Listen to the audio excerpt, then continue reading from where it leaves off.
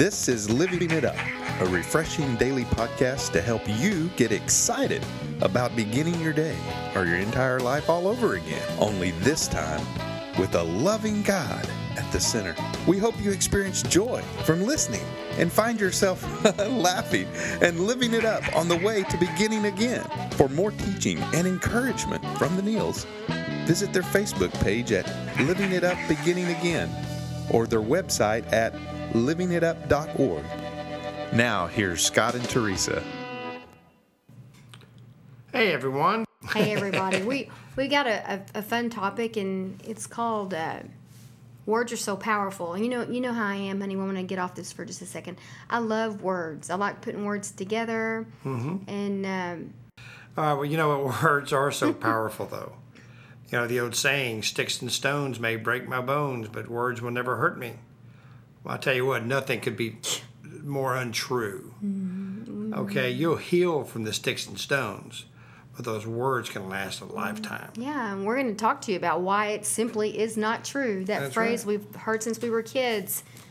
And out of James 3:5 was a good passage to back this up. It is. It says, in the same way, the tongue is a small thing that makes grand speeches, but a tiny spark can get a forest on fire. Ooh, that's so true. That's right. Sometimes you think, well, you know, what I said doesn't matter. You know what? It may have just totally ripped that person apart. Yeah, that's Okay. for sure. And it, also depending on the state of mind that person's in and how wounded they are and how recovered they are, you got to know who you're dealing with. But if you're hurting, as we always say, hurting people hurt people. Yeah. And people that are typically real sharp with their words, that's a personal thing about them. It is.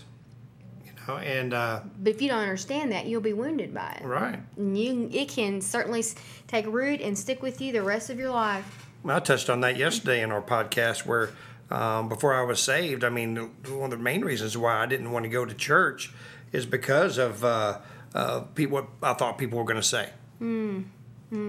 Like, oh my gosh, what are you doing in our building? We're going to catch on fire. Here comes the lightning. Scott Neal just walked in the church. And I thought about, being judged and all that. I was thinking, man, I don't want to go through that.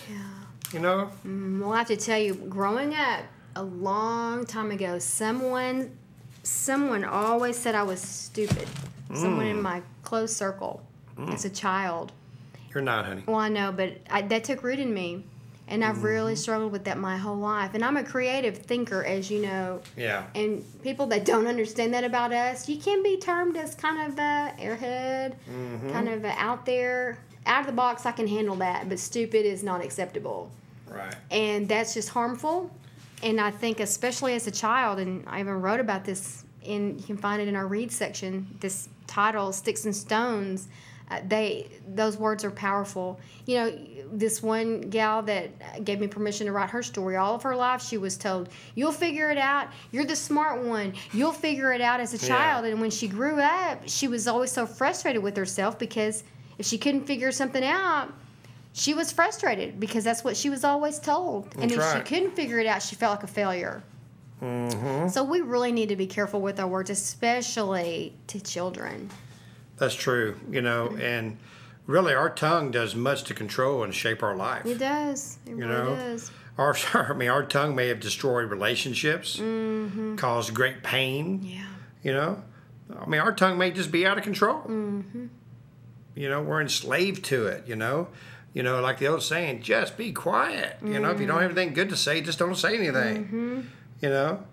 So when you feel powerless about this and saying destructive words, God can tame that tongue. You just ask Him to. Right. God, transform my heart, make my words, reflect You.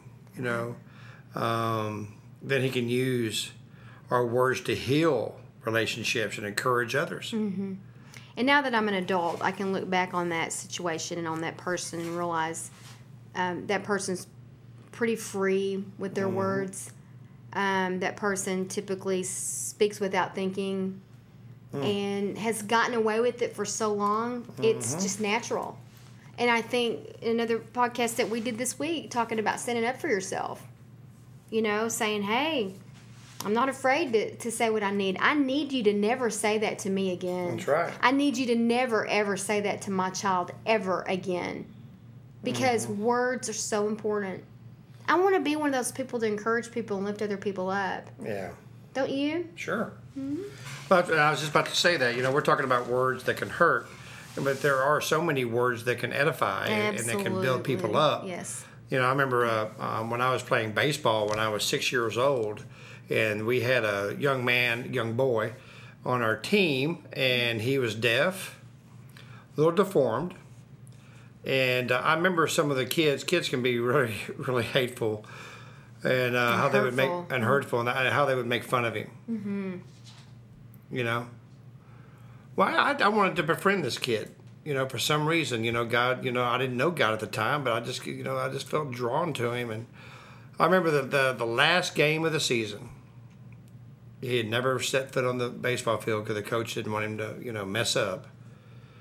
And myself and a couple of the kids went up to the coach and said, "You know what, Coach?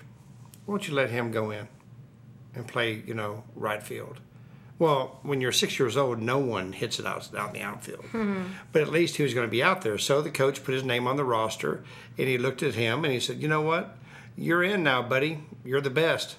And I remember his name was Paul. I remember Paul looking at him and just tears in his eyes.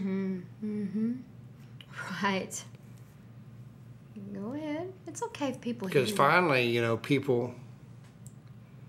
he knew that he was accepted.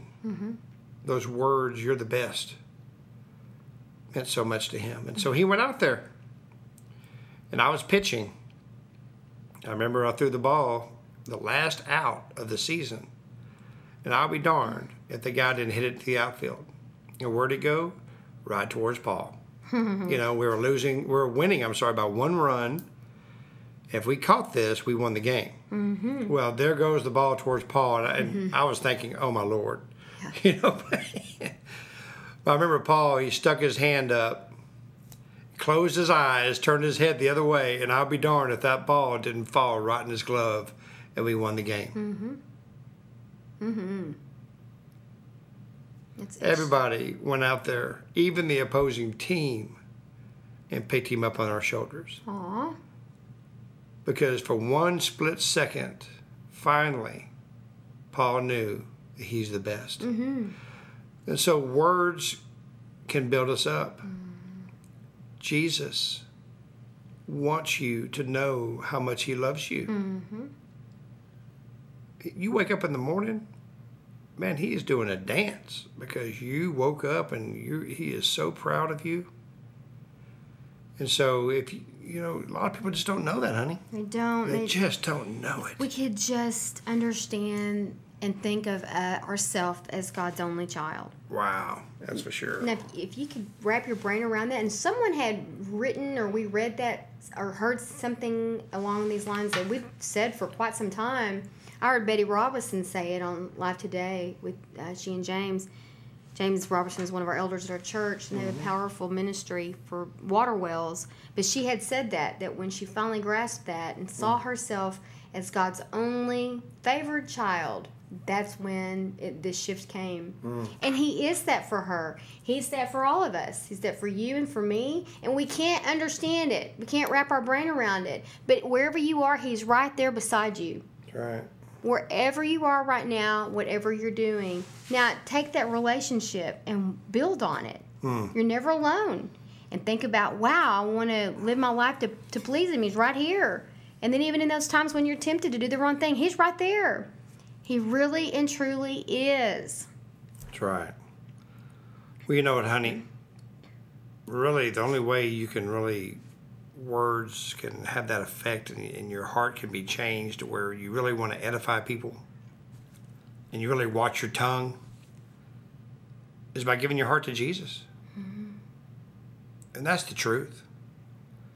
I mean, John 14:6 says, "I am the way, the truth, and the life. No one comes to the Father except through me."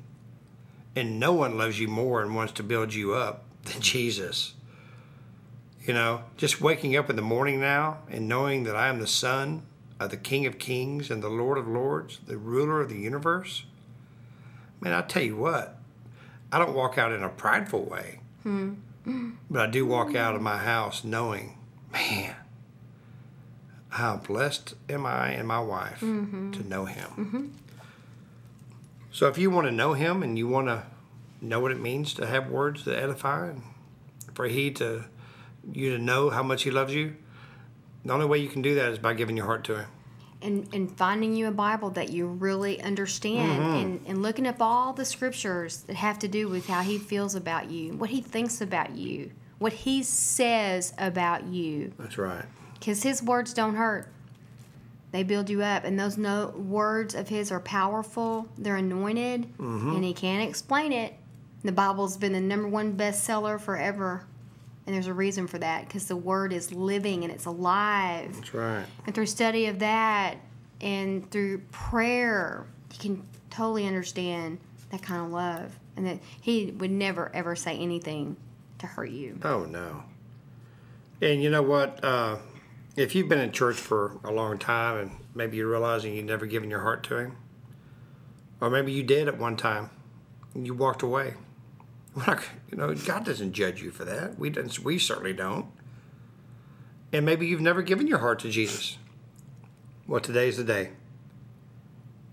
And so if you would pray this prayer, Lord Jesus, come into my life. I know that you hung on the cross, you died, and on the third day you rose from the grave to give me a new life and a new beginning. Father, I want those words that edify. I want to know that you love me. Jesus, I need you. In Jesus' name, amen. Let us know if you prayed that prayer and email us at info@livingitup.org. And before we sign off today, I'd just like to say thank you for those of you who are donating to our ministry to keep this ministry going. And you can do that as well by going to our website at livingitup.org. Go to the Give button, and then once you click that on, there's a Donate button. And it's as easy as that. And you can be part of this growing ministry, and we'll be so honored and humbled to have you as a partner. That's right. And just remember, words can be so powerful. Your tongue can build up people or it can tear them down.